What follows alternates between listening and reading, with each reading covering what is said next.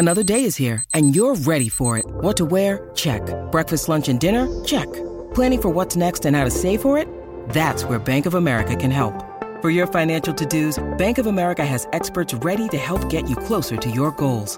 Get started at one of our local financial centers or 24/7 in our mobile banking app. Find a location near you at bankofamerica.com/talktous. What would you like the power to do?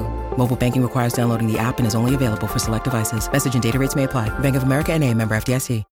When you need mealtime inspiration, it's worth shopping Kroger, where you'll find over 30,000 mouth-watering choices that excite your inner foodie. And no matter what tasty choice you make, you'll enjoy our everyday low prices, plus extra ways to save, like digital coupons worth over $600 each week. You can also save up to $1 off per gallon at the pump with fuel points. More savings and more inspiring flavors make shopping Kroger worth it every time. Kroger, fresh for everyone. Fuel restrictions apply. You know what? This is what we get for starting a podcast. Like, who the fuck do we think we are? I'm Alex Higley. And I'm Lindsay Hunter. And I'm a writer, bud.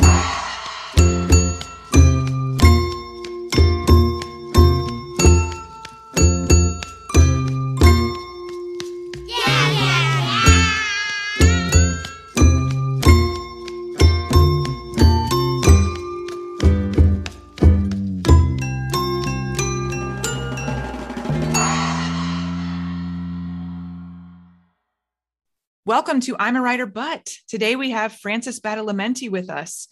Frances was raised in Queens, New York and suburban New Jersey, but she now lives in Portland, Oregon with her husband and son. Her essays, stories, and interviews can be found at The Believer magazine, Long Reads, Volume 1, Brooklyn, Entropy, and elsewhere. Her debut novel, I Don't Blame You, was published in May 2019. Salad Days on Unsolicited Press, her second novel, is forthcoming this month, October 26th, so go order it immediately. Welcome, Frances. Hi. What are you going to read? So I'm going to read the opening portion of Salad Days. So Salad Days goes between Portland and New Jersey. So I'm reading a section that takes place in Portland. Awesome. Okay. I leaned my ratty forest green 3-speed on the porch and let myself into a small, not very well-kept bungalow off Northeast Alberta Street. I headed into the kitchen, passing a pile of dirty dishes, coffee dregs in a pot, and a glass ashtray with a half-smoked cigarette stubbed out and perched in a groove. I grabbed the cigarette out of the ashtray and followed a trail of wet footprints through the hallway. Loud music radiated through the drafty old house. And between the piercing music and the lingering smell of fried garlic and Nagchampa incense, and the events of the past few weeks, I had to lean on the counter because I felt dizzy. Anyone fucking here? I yelled. Is anyone home? I yelled. I headed towards the back of the house, hovering in the hallway. I took a few more steps and could hear running water coming from the bath. The old floorboards creaked. I peeked inside the bathroom and found Jess alone in the tub with a dark green clay mask encrusting her face. All I saw were these wide, dark eyes staring back at me. The tub water ran fast and hard. Arches of Loaf's album, Icky Metal, was on super high volume, preventing easy verbal exchange between me and this person who I had met only a few months ago, who came from where I came from, and who had become a crucial, codependent part of a new life in a new city. I sat on the toilet and lit the half-smoked cigarette with a lighter that I found on the windowsill. I took a drag and handed the cigarette to Jess. We looked at each other. She took a drag and passed the cigarette back to me. I smoked and gazed out the window into the overgrown backyard, past the blackberry brambles and the huge weeds and the tall uncut grass, towards a detached garage with a moss-covered roof. A few months ago, my husband Paul and I had attended a group art show that Jess had put together in that garage.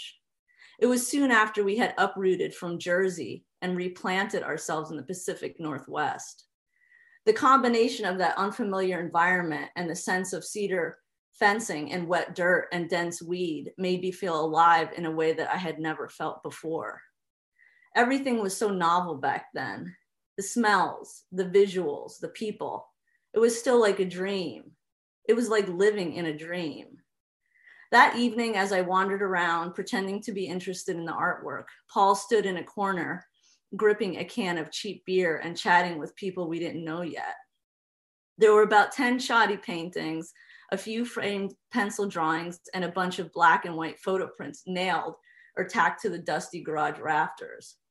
I had never been to a backyard art show before, just the stark white galleries of Manhattan, where you often feel scrutinized, uneducated, lesser than. I felt at ease and curious in Jess's garage, even though the work was so amateur. I was more interested in the people anyhow. We were all somewhere in our 20s, had transplanted ourselves to Portland, and had creative aspirations of some kind. We all wanted to live somewhere that had affordable housing, maybe even a small patch of grass where you could grow food and pot.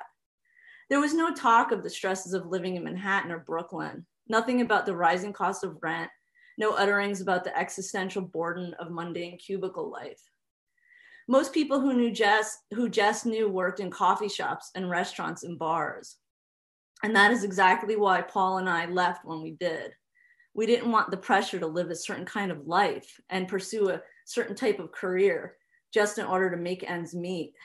At first, we thought it would be San Francisco or Seattle, but those cities had gotten too intense and expensive, so it ended up being Portland. It was that night in the moldy garage that made us feel like we had truly arrived, as if we had taken the best parts of what we left back in Milltown and transported them out to Oregon.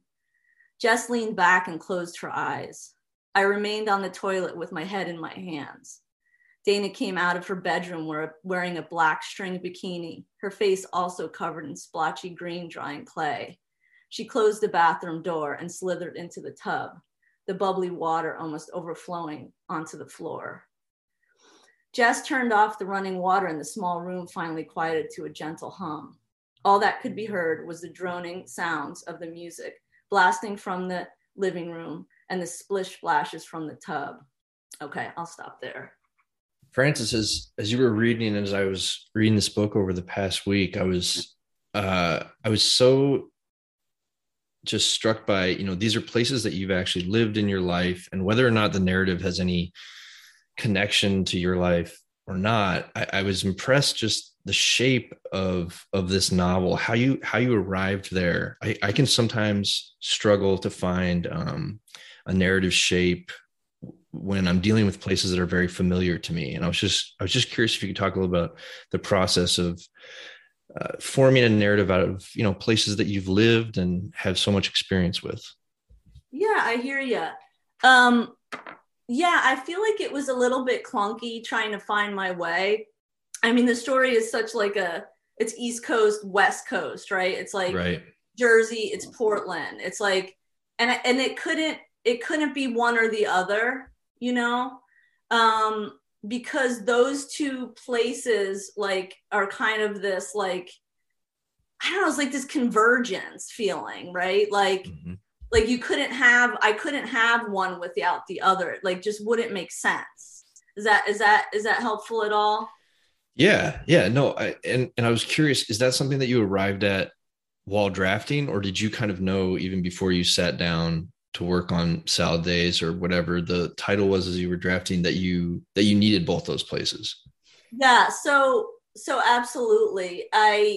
I knew like it really like the main narrative I feel like is the East Coast, like the Jersey, right? Like, so it's like, it started off with, Anna works at this independent music venue, right? In New Jersey. Okay. So this is based on me working at a club called Maxwell's in Hoboken, New Jersey.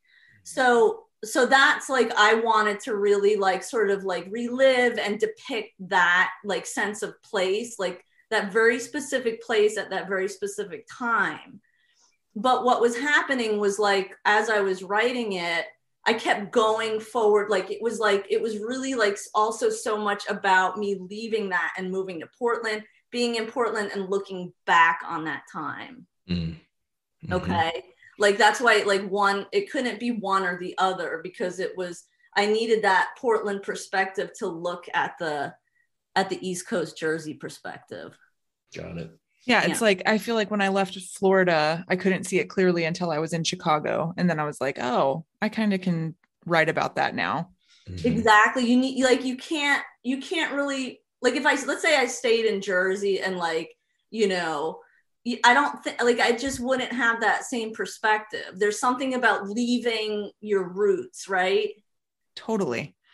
Do you feel like you write a lot from your life? You know, like, you fictionalize these very real things in your life? I do. Yeah. I do. Like, I identify as, like, an autofiction writer. Oh, okay. Yeah. I know, like, that word is like a trigger. It's just, like, triggering for a lot of people, but I that's the closest. That's really, you know, like, autobiographical fiction, right? Mm-hmm. You know, so. No, I think, and when I was like, oh, okay, I think because I was trying to think, now what is that word a trigger? It is. It's like, it's really off-putting. It's fun. It's like, I love autofiction. It's definitely, like, a genre that I am all about. But a lot of people are kind of like, maybe it sounds really pretentious. Like, it's like French, you know what I'm saying? Like, I feel like recently with, like, all the Knausgaard books, people have been really turned off by those, maybe just because of exposure. And I feel like maybe there's just been some recent authors that have written stuff that's been called autofiction, and I don't know. Yeah, I have.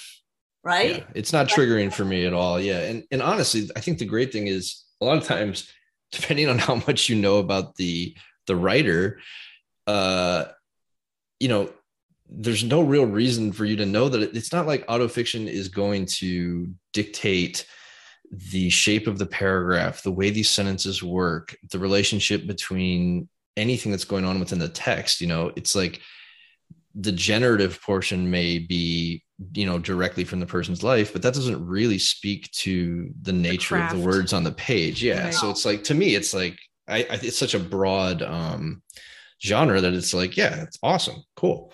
Totally. I think people assume everything is autofiction anyway. Like, right. You know, even I, like, I read a book and I go look at the acknowledgements and I'm like, okay, so yeah, she is married. Okay. Exactly. So that guy. Totally. And it's so unfair and so silly, but, you know, you're always trying to put, like, a face, you know, to everything. And, you know, I think that's where that comes from. I agree. And it's like, I come from, like when I started writing, like seriously writing, I was immersed in memoir. Like, that was, like, my, like, you know, 10 years ago was, like, the thing, right? Yeah. And so I was writing a lot of, like, personal essay, and, like, my first book I wrote originally as a memoir. And then I was like, actually, like, I could make this shit way radder if I, you know what I'm saying? Like, totally. So, you know, that's where that comes from. But it's very, like, my stuff is very, like, it's definitely taken from my own experience, but, like, for sure, like, tweaked, you know? Yeah.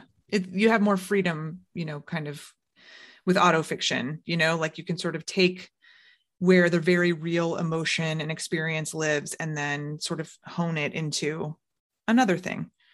Totally. And you cannot do that with memoir. Like, I don't feel like you can do that with memoir. Right. I really don't. I mean, I think you can make things really literary and beautiful, but you can't, like, fuck with it that much. Right? I mean, I would be afraid too. And call it a memoir. I know, but, you know, this argument's been going on for years, right? It's so true. Probably my favorite character in the novel, Frances, was Dana. I love Dana's, like, clarity. There's so many moments where it's like she just has such clarity on the situation and just sees. There's the moment, you know, where she says, "Oh, I bet you'll leave Paul," and just, like, cuts. And then later she has, I mean, there's kind of a similar moment that she has later in the book as well. And it's just like, I was wondering, did the way that that revelation in the book kind of works it's a really wonderful transition. And I feel like kind of a motor for the second half of what's to come, even though the narrative is, not told chronologically. Did you have Dana playing such obviously she's not like, page wise, she's probably not even close to being the biggest character in the book, but did you know she would serve such an important function early on? I did and I didn't, right? Like, I think what Dana really represents, even the name is so like Jersey, right? Like if you know any Danas, they probably come from New Jersey. So it's like, I think that character just represents like the honesty and the like directness of the Jersey. And like, you're right. Like that statement, like you're going to leave Paul for this guy is like, it's profound, know? It's like, and she, that character knows the truth. Like, Jersey Dana knows like what's up. Definitely. Right? Jersey Dana. Exactly. We all know Jersey Dana. She will fuck you up. Okay. Don't even mess with Jersey Dana. Totally. French manicure, like the whole. That's all you need to know. Oh, God. What was it like putting out, because your first book came out in 2019 and then this is coming out this month. What kind of mind fuck is it putting out two books so close together? Like, was that hard on you? Was it exciting? Like, how does that feel? I don't know, you guys. Like, I'm just at this point where I'm like, you start writing like you should like cranking out books. Like Salad Days was, let me think. I think Salad Days was written by the time I Don't Blame You, my first novel, came out. Like, once I figured out how to write a book, I was like, oh, like, I'm just going to keep writing these books, So it sounds like it's like 2.5 years apart. I think it's like 2.5 years apart. But like, yeah, I think it feels just about right. I will say I am having a really hard time writing the third book because of this pandemic, but that's a whole other podcast. Oh God. Yeah. I mean, that's our theme. That's our long running theme. How are we going to get this done? No, I know. It's like, and some people are like pumping shit out. Like, I'm just not, I'm in a weird place with that personally, but I'm committed. To answer your question, I think I think those two books like they're like the books that needed to get written. You know what I mean? Mm-hmm. Mm-hmm. So when you say, as soon as I figured out how to write a book, what do you mean by that? Tell us what that process is for you. Like what is, cause it's different for everyone I know. So I want to hear what writing a book is for you. I think like the first thing that comes to my mind, and I work with writers. I teach writing and I'm a counselor for writers. So, I always tell people like so much of it is like, it's about like how you feel about yourself. And it's just it's like really comes down to confidence in yourself and like the whole, inner critic thing. So I think once I like was able to quiet that inner critic, I was like, oh, like I can totally do this and it's all good. It's cool. How did you quiet that inner critic? Okay. Tell us. I know, right?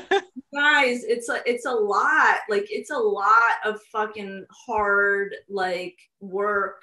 We could talk about, like for sure, like intense therapy for sure, like all your little practices, whatever you do, for me, it's yoga, it's meditation, it's walking like a motherfucker, like just Forrest Gump style walking, keep walking it off, it's, I don't know. I've heard so many writers talk about it. I remember, do you guys know who Jonathan Ames is? Yeah. Sure. Right. We all know who I remember like hearing him on an interview talking about the inner critic, and like that dude's written a bunch of books. He's worked on like TV and like film or whatever. Mm-hmm. And like I remember him talking about like still like the inner critic is haunting him, So I think it will always continue. And I think that is a motivator in a lot of ways, but you just got to keep it kind of quiet. And I think we all have, just different like tools, right? Like what else? I mean, like, I don't know, You know, I have to have like a warm beverage, like a baby. Yes. This is the good shit here. Right? Like a baby bottle. Like I have to have like a warm, hot drink. Like it's ritual too, right? Mm-hmm. Sure. Is it always the same warm, hot drink? Or are you doing like, what is it called? Glog? Is that a real drink? Glog? Sure. It's like a holiday drink, right? Oh, Glog, right. No. Okay, what are my hot drinks? Like for sure, like I'm a milky black tea, like a good black tea with like milk and like a London Fog. Like a London Fog. Okay. Like I cannot really handle coffee anymore. I know it's terrible. A little bit, but or like that turmeric shit. What is that? Golden milk. Yeah, golden milk. Yes. Golden milk. That's like mother's milk. You know, it's like a baby. I'm telling you. So, yeah, like whatever I can kind of like get my hands on it really has, and then like how much caffeine have I had? You know, like that kind of thing. It's like neurotic stuff, right? I know. It's you know, I used to think to myself that I couldn't write unless I had. Well, I don't have the right kind of desk. Exactly.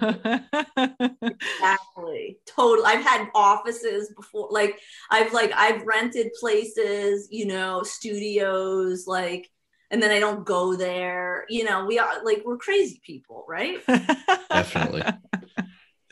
Yeah, but it does get to the point where you're just like, I'm going to move my fingers across the keyboard and I don't care. There will be something on the page. I am so sick of myself. Yes, you have to, or else it hurts, right? Like, you know, like, I think that's where it is with me and my book, like in writing books is like, if I'm not working on a book, like, I just feel like, what's the point? Mm-hmm. Like, you know what I'm saying? Like once I started writing books, I was like, that's it. It's like being in the mafia. Like there's no way out. Frances, tell us a little bit more about your counseling. So are you specifically dealing with writers? Are you dealing with all sorts of artists? What does that look like for you in your life? So I trained to be a counselor probably about 10 years ago. My son was little and I was like, I gotta get out of the house. So I went to grad school. I always wanted to do it. And I started out working with like just the worried well, like the general population of like people, right? Mm-hmm, mm-hmm. And I was just, it fell flat for me. You know, I was the kind of like person that's like, well, if you don't like, then just break up. Like, what's the problem? You know, like, so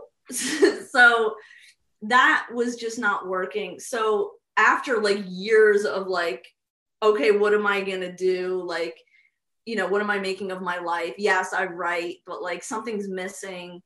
I realized that I wanted to work specifically with writers. So my work with people is like kind of, it's like a hybrid. It's like part counseling, like what's going on? Like, how are things going with your mom? Like, you know, and then it's like half like, all right, let's get to the nitty gritty of what you're working on and like what's getting in your way, right?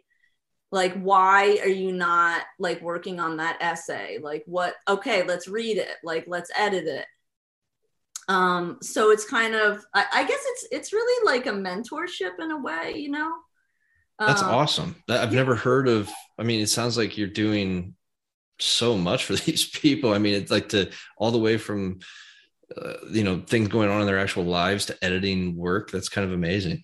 Yeah. But like, isn't that like, yeah, like, don't we all want that, right? From somebody? You know? Totally. I just don't think I've ever had it in any, you know, I've had it you know, maybe 75% of that, like in friends, but I've never had it in a setting where it was more, you know, professionalized. It's amazing. Yeah. It's kind of like Rent a Friend, right? Like, yeah. It's like rent. Yeah. Like rent. It's unique. It's definitely unique. And I feel like with each client, it's all really different, you know. With some folks, it's like a lot about their lives and like, you know, just getting them to kind of baseline, right? Mm-hmm. And getting them to a place that they can actually write. And then with more like higher functioning people, it's like, let's just get into the manuscript, and like that's where the editing part comes in, right? So anyway, yeah, it's really rad. I love it. Yeah, that's amazing. I love that. I think something like that would be, I'm surprised that I haven't heard of something like that before, because I feel like a lot of people are actually kind of looking for more of that hybrid. I think, you know, whether it's like, I don't know, deeper on in your, you know, time with the manuscript, like when you're on submission, or I don't know, anything. I feel like, you know, if not everyone is able to really lean on friends in that way. Not everyone, maybe, you know, people who are newer to writing don't really have community or whatever yet. So yeah, I think that's really cool. Totally. And I wouldn't be able to do what I do if I hadn't gone through the process myself. Right. So like, I know what rejection is like. Like you could look at my Excel chart of like submissions. Like totally, I know, right. Like I know what like the agent landscape looks like. I know, you know, I've been there, right? Mm-hmm. I've been to the bottom of all of that. So I can, it's like a midwife, you know, it's like it's kind of like a midwife kind of relationship, you know. Oh my God, a literary midwife. That's awesome. Okay. All right. I love that. Yeah. It's fun. It's really fun. And it doesn't work for some people, and it really works for other people. Right. Yeah. I feel like, you know, this is the whole reason that Alex and I started this podcast, because you're sort of like in this lonely space, wondering if you are just like a very unique loser, or if other people are going through these, you know, these hard things that you're going through, or failing, or are hopeful about certain things. And it's immensely helpful to hear from someone who's also in the trenches and has been in the trenches a little longer, and, you know, is offering to help. That's so great. Right. And then it's like, I don't have the, like, you know, we all know what it's like to be sort of in competition too. Like, but this situation also like eliminates that ego, or like that part where there's that, like, you know what I'm talking about? Like, it's that envy, like, you know, like with writer friends, sometimes it can get a little bit like a little gnarly like that. Yeah, of course. Yes, absolutely. It's, I think we call it our chip on our shoulder, or our bag of chips on our shoulder. Huge fucking bag. Right. You know, like it's a concept, like it's the ego, you know, it's like it's natural to feel that way, for sure. But it's a little bit distracting sometimes, you know? Yeah, you can kind of get mired in like, well, someone else's success means that I don't get success. There's no room for me anymore. Or they're taking, you know, like they took a whole turkey leg, and all I have is this little, I don't know, what's another part of the turkey people eat? I'm a vegetarian. The other part, the bad part. You know, the other part that no one wants, the giblets, although some people probably like that too. So I'm sorry. Yeah, I don't know. Lovers. But yeah, it really can feel that way. Exactly. Totally. Absolutely. It's just what we deal with. It's kind of part of being a writer, you know, to just be checking that, right? Just to be checking that all the time. Tell us about working with Unsolicited Press, because both books are on Unsolicited, right? Yep. Okay, awesome. Tell us a little bit about how you came to be working with them and what that process has been like. Totally. So my first book, like I mentioned, it started off as a memoir, and I like shopped it around, like the whole deal, right? Like, you know, it had been engaging with agents, you know, going to like the literary, you know, workshops and meeting the editors and the agents and all the things. And there was definitely like some interest in it. And then it just never found a home, right? Like, hey, that's the other thing that writers, it's hard for writers to understand. Like, when you write a book, it does not mean that it's immediately going to get published. Like, you know, like, oh, yeah. Right. So I think we all kind of have that beginner's mind of like, what? Like, you write a book and then you find a publisher. I mean, I still trick myself into thinking that way. Yeah, maybe that's just like just sort of a coping mechanism, right? Or something.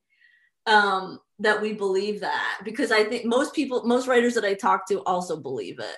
But anyway, I believed it, and then I realized that that's not really true. And it was a struggle, and I went through all the things that you go through when you're trying to get a book published. And then it was random. I think I had probably already written the second book. And I just like one day, like the email pops up, right? Like it's that email, like I put the book back in the drawer, and I was just like, I'm working on the next one. And the email came, and it was like, I just came across your manuscript, I'm interested in publishing it. And that was Unsolicited Press. Whoa. Yeah, it was just like, I think it was a year late. Like, I think it was like a year after I had put it in the drawer. Are you saying unsolicited solicited you? Unsolicited solicited. They said, I had submitted to them like forever. Like you solicited them. I solicited unsolicited. Oh God, that's amazing. And then anyway, so they email, so that, and then it's just, they're chill. Like, they're so like, it's like, do what you want. Like, we got you, like, cool. You want to do that. As a matter of fact, I had the biggest drama, like, it's not the biggest drama, but I had a book, like a book nervous breakdown, over Salad Days, probably like a couple months ago.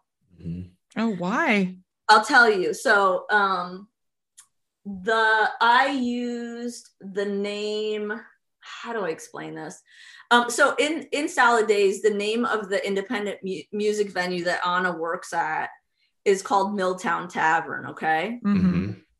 That was not the name that I had originally used. And somebody came across this other name that I used and got really upset by it. Anyway, without getting into like the entire narrative of it.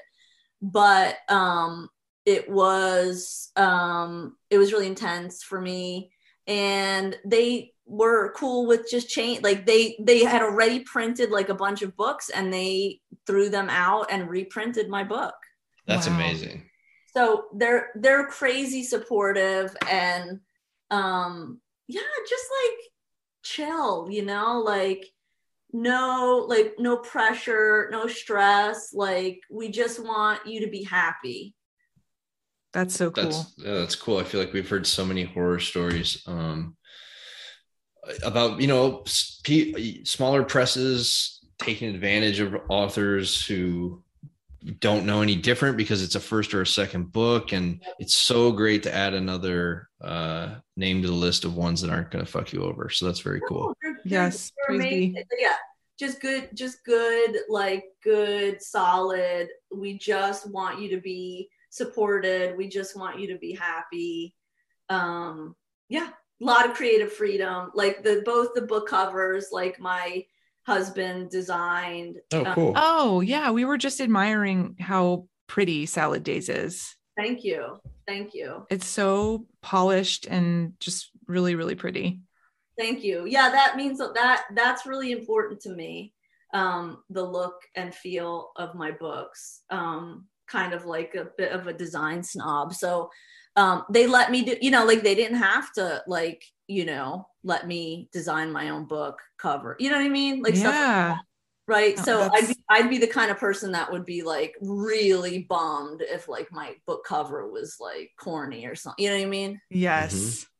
Mm-hmm. Like a salad on the like a calendar with a salad on each little square. Exactly. Salad Days. Suck. That would just be miserable.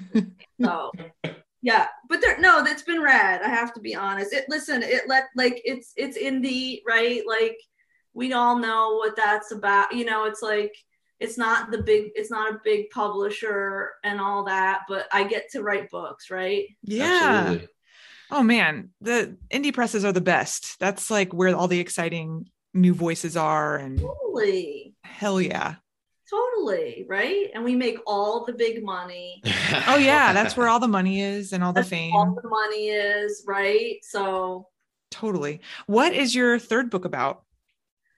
So this one is like, it's a lot about mothering and parenting and the struggles of being, like in a, heterosexual, like male and female, like, we're not a white family. We're a biracial family. Mm-hmm. So I can't say that, but just this sort of like, we're very privileged in so many ways. So it's based on my experience, like I was able to stay home and write my books for a long time. Mm-hmm. I was able to like wake up, get my child to school, make him a big breakfast, then go to yoga, like drink that fancy like tea and coffee, so it's a lot about privilege and really like, there's still a lot of struggle. So it's kind of like, yeah, it's a lot of vignettes of like family life. Mm-hmm. So yeah, hope that's helpful. It's early. Like I don't have a lot written. And I don't have a full arc because of the pandemic. Mm-hmm. Right. All right. Mm-hmm. Mm-hmm. The other thing that's been really hard about the pandemic is all my favorite coffee shops are closed. Like you can't go sit in there. Yep. Really hard for me. Yep. No, I totally understand that. I mean, getting out of the house and being able to, because sometimes the house can feel oppressive, right? Like you need to get out in order to think. So I hear you. Yeah. So I know that I'm going to do it, and I'm committed to it. And I also have a book coming out, and there's a lot that goes with that, right? Yeah, so much, right? so much like psychological, emotional, and like actual labor goes into it. It's true. It's really true. It's, and it's like, I'm not doing, like the events are sort of off the table, at least here, like there's definitely like people I think are doing events, but it's a bit like altered, Mm-hmm. So I'm not really planning anything crazy like that. But still there's a lot that goes with it. Different little writing projects and interviews and little bits and bobs, right? Yep. It adds up. It totally adds up. Like this. Like being on our little show. This, right? Which I was so excited about. I'm really fun. Yay. Yeah, we were excited Samantha too. Irby, right? Me and Samantha Irby. That's right. Yes, go. We are all on the same level as Sam. All of us, right? Every single one of us. 100%. On this recording are on her level. Say that. I'm sure she would say that we're all on the same level. She would say, bitch, of course you are. Shut the fuck up. Oh, God, I just love you so much. Well, Frances, thank you so much. This has been such a pleasure. I really appreciate it, you too. Thanks for coming on. The book is Salad Days. Salad Days. It is on Unsolicited Press. It comes out on October 26th. So go get a copy, everyone.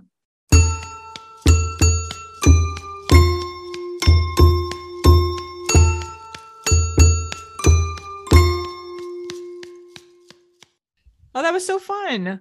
That was great. It was fun to talk with Frances. Yeah. Loved it. So inspiring. Write your books. Write your books. Just write your books, everyone. And Frances, you write your third book. Yes, do it. All right. So, okay. I just wanted everyone to know that Alex, completely inspired by me and all of my wins, is getting a Peloton. I was like, what the fuck is she going to say? Oh, God. All of my hard work over the past 18 months, just grinding on my Peloton, crying and thinking, sometimes laughing and dancing as I was today, has inspired Alex and his wife to get a Peloton. I mean, really, this whole relationship has come down to me texting you at like 9:30, and you're like, it's 9:30. I can't text you until the morning. And then I get a text at like 5:30 while I'm standing in a fucking like walk-in freezer today. It's like, here's my sign-up code. The reason I couldn't text you last night is because we had to pause the movie we were watching so I could respond to your text. Oh Jesus, you are serious about movies. You paused the movie? Listen, it was a scary movie. Oh my God. Oh, okay. Oh. And I didn't want to miss anything. And then it was just like hard. I couldn't find my stupid referral code until I opened it in a new browser, and then I could find it. So that was what happened this morning when my children woke me up at 5 something. I was like bleary eyed. I'm like, what the fuck is this text? And I'm like, oh yeah, good. The goods are here. It's all come to this. And I can't wait for you to cry on the Peloton for the first time. Listen, I'm an easy cry, so this is no big deal. Wait, you are? I didn't know that about you. Yeah, I am. You are? Oh yeah, for sure. When's the last time you cried? I don't know. Last time a commercial was on, like upstairs, there was a commercial. Let me. Have you seen the one? Okay, girl gets on the bus. Okay, have to get the genders correct. Oh my God. Guy gets on the bus. Okay. Blind. This is a kid. All right, already crying. First day of school. He's trying to find a seat, doing a great job. Sits down next to this girl, and she goes, "Oh, you sit next to me. I'm whoever the fuck." Tears, just like I'm like, oh God, it's so, yeah, stupid shit, like whatever. Yeah, sit down next to me. I'm whoever the fuck. Oh God. Ben doesn't allow us to watch television that has commercials in it. Ben is smart. He goes, Jesus Christ. What are you saying over there? That's fucking brutal. Our house? No, watching a TV show with commercials. Oh, he said watching a TV show He's with commercials right. sounds brutal. He said you're right. He's right. He's right. Wheel of Fortune or something. Yeah, he wants to know if you're watching Wheel of Fortune. Listen, I live in the suburbs. He said he lives in the suburbs. Shut up. Well, we watch all the dumb shit. He said that's watching shows with commercials is a gateway to angry dad. Oh, there's no gateway needed. Are you kidding me? I live in that space. Oh my God. Oh, man. Yeah, we have to, if we're watching like sports, we have to mute the commercials. Yeah, because that was a tradition passed down from his grandmother. And then it's a great move. And everything we watch, we can't watch it until it's on a platform that has no commercials. And you know what? It's really changed my life. I think it's awesome. That's cool. We're too old for this. Okay. Like life's too short. I pay for the YouTube without commercials, and that's a game changer. I love it. But everything else. We did that too when our kids were like way into Blippi. Blippi. Oh my God. Where you at? Blippi is fucked. I didn't realize it's just like he's just like running around the playground. Like I went through so many emotions. Like I hated him. And actually no, the first time I ever saw him, I felt sorry for him because I was like, me too. Oh God, he's trying to have this YouTube career. What happened to him? Who hurt him? And then I hated him. And then, like spring happened, like we were coming out of a dark winter and like spring happened and we were watching like an Easter Blippi or something. And I was like, okay, I like Blippi now. The train one is good. The train Blippi is a delight. Oh, I gotta check that one out. He mailing it in for years. Yeah, but we love to talk about how now he just mails it in. He's just like, oh, hey, look at that cloud. Oh, the letter Q. He's like, yeah. There's one clip. I can't remember. At the end, he's like, okay, kids, bye. Tell your parents if they like my stuff to press like on YouTube. And hey, remember, you're really special. I like you a lot. Don't talk to strangers. If you see a stranger, say, stranger, danger. But really, don't talk to strangers. Okay, bye-bye. It's so weird. It's in a creative pursuit. Okay. Yeah. Self-publishing on okay. Ben's really. Okay? I think Ben shit his pants a little bit. Okay. I love how wound up his pants a little bit. There is good like children's programming. Bluey shits all over that. He said Bluey shits all over Blippi. And it's true. Bluey But I have rules. my problems with Bluey as well. No parent plays with their kid that much. Okay. Or has like that much awareness, or is that awake? Exactly. Like I do my best, but come on, I need some mommy time. Okay. Yeah. Anyway, I forgot. Okay. So you're getting a Peloton and It's possible, you watch yeah. TV with commercials. That's Yeah. the gist I of know. that. Okay. And then the other thing I prepared, Oh my God. I wanted to ask your opinion. Okay. Lincoln Michelle at the Yeah. Lincoln tweeted, "The older I get, the more I only remember and think about the brilliant but flawed books and never the mediocre but polished ones." How do you feel about that? I don't know. I'm a more of a rereader of the same books over and over. And I mean, if not for the show, I would probably just continue doing that. Yeah, because you're like, you also do that with hockey games and Skyfall. I like to just return to the same shit. Yeah. Like a happy person. I don't know. I guess I tend to agree, but at the same time, I don't read mediocre books if I don't have to. I'll bail on a book after a page. So Has there ever been a situation where you've read a book and you're like, this book is good, and then when you're done reading it, like a day goes by and you think back and you're like, that book was all right?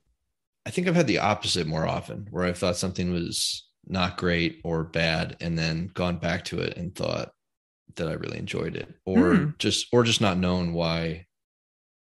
The thing that most often happens to me is I will not know why I liked it, and then I'll have to reread it to understand.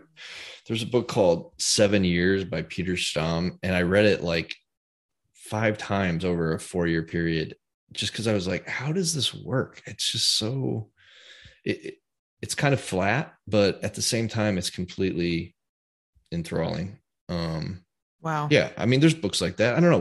How do you feel? Yeah. My immediate reaction was like, yes, I totally agree, because I think you and I differ a little bit in that I really love messy books that feel like not bland messy, but like messy, extreme,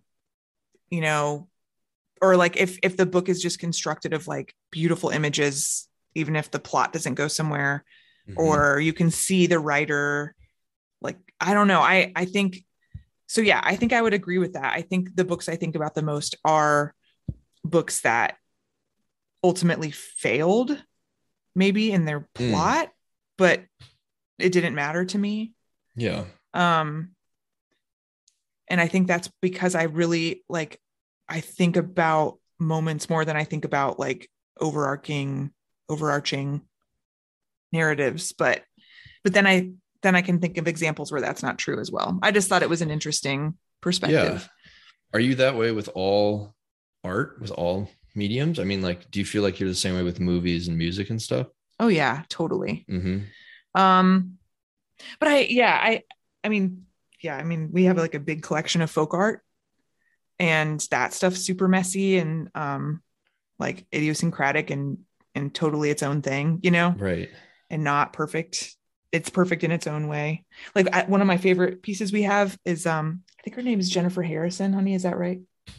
Yeah. It's this painting of a trailer, and she paints with a palette knife. She doesn't paint with brushes because she wants ultimately she wants the texture on the canvas. She doesn't. Oh, cool. And that kind of gives the feeling that she's trying to What was the last evoke. name? These are awesome. Yeah. Aren't they so beautiful? Yeah, they're amazing. But yeah, again, I did not spend.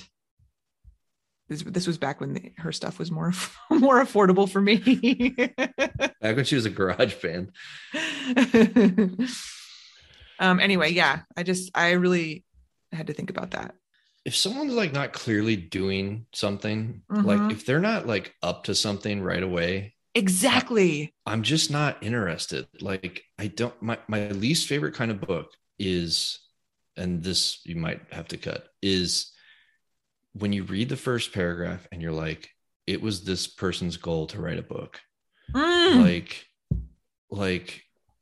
I want to read things by people who are writers, and whatever that means, it is fine. Like I think of all the time about our Stan episode with Miriam. Like she is a writer. Mm-hmm.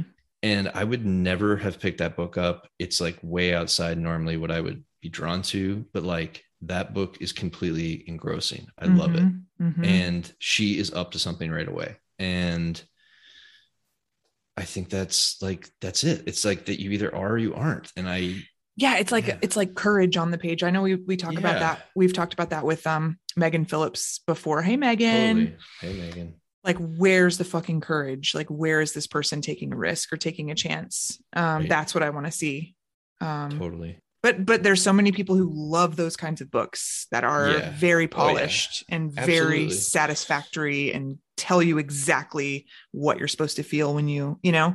Mm-hmm. Yeah. So good for those rich people, those rich writers. Buying up all Jennifer Harrison's recent stuff. Yeah, you're the ones who bought her out. Anyway, that's it. That's it. Go enjoy TV without commercials. Oh, thank you. You go enjoy those commercials. Oh, I love them. Bye. Bye. I'm a Writer But is recorded by Alex Higley and me, Lindsay Hunter, in our respective basements. Editing by Lindsay Hunter. Music by Max Loop. Yeah, yeah.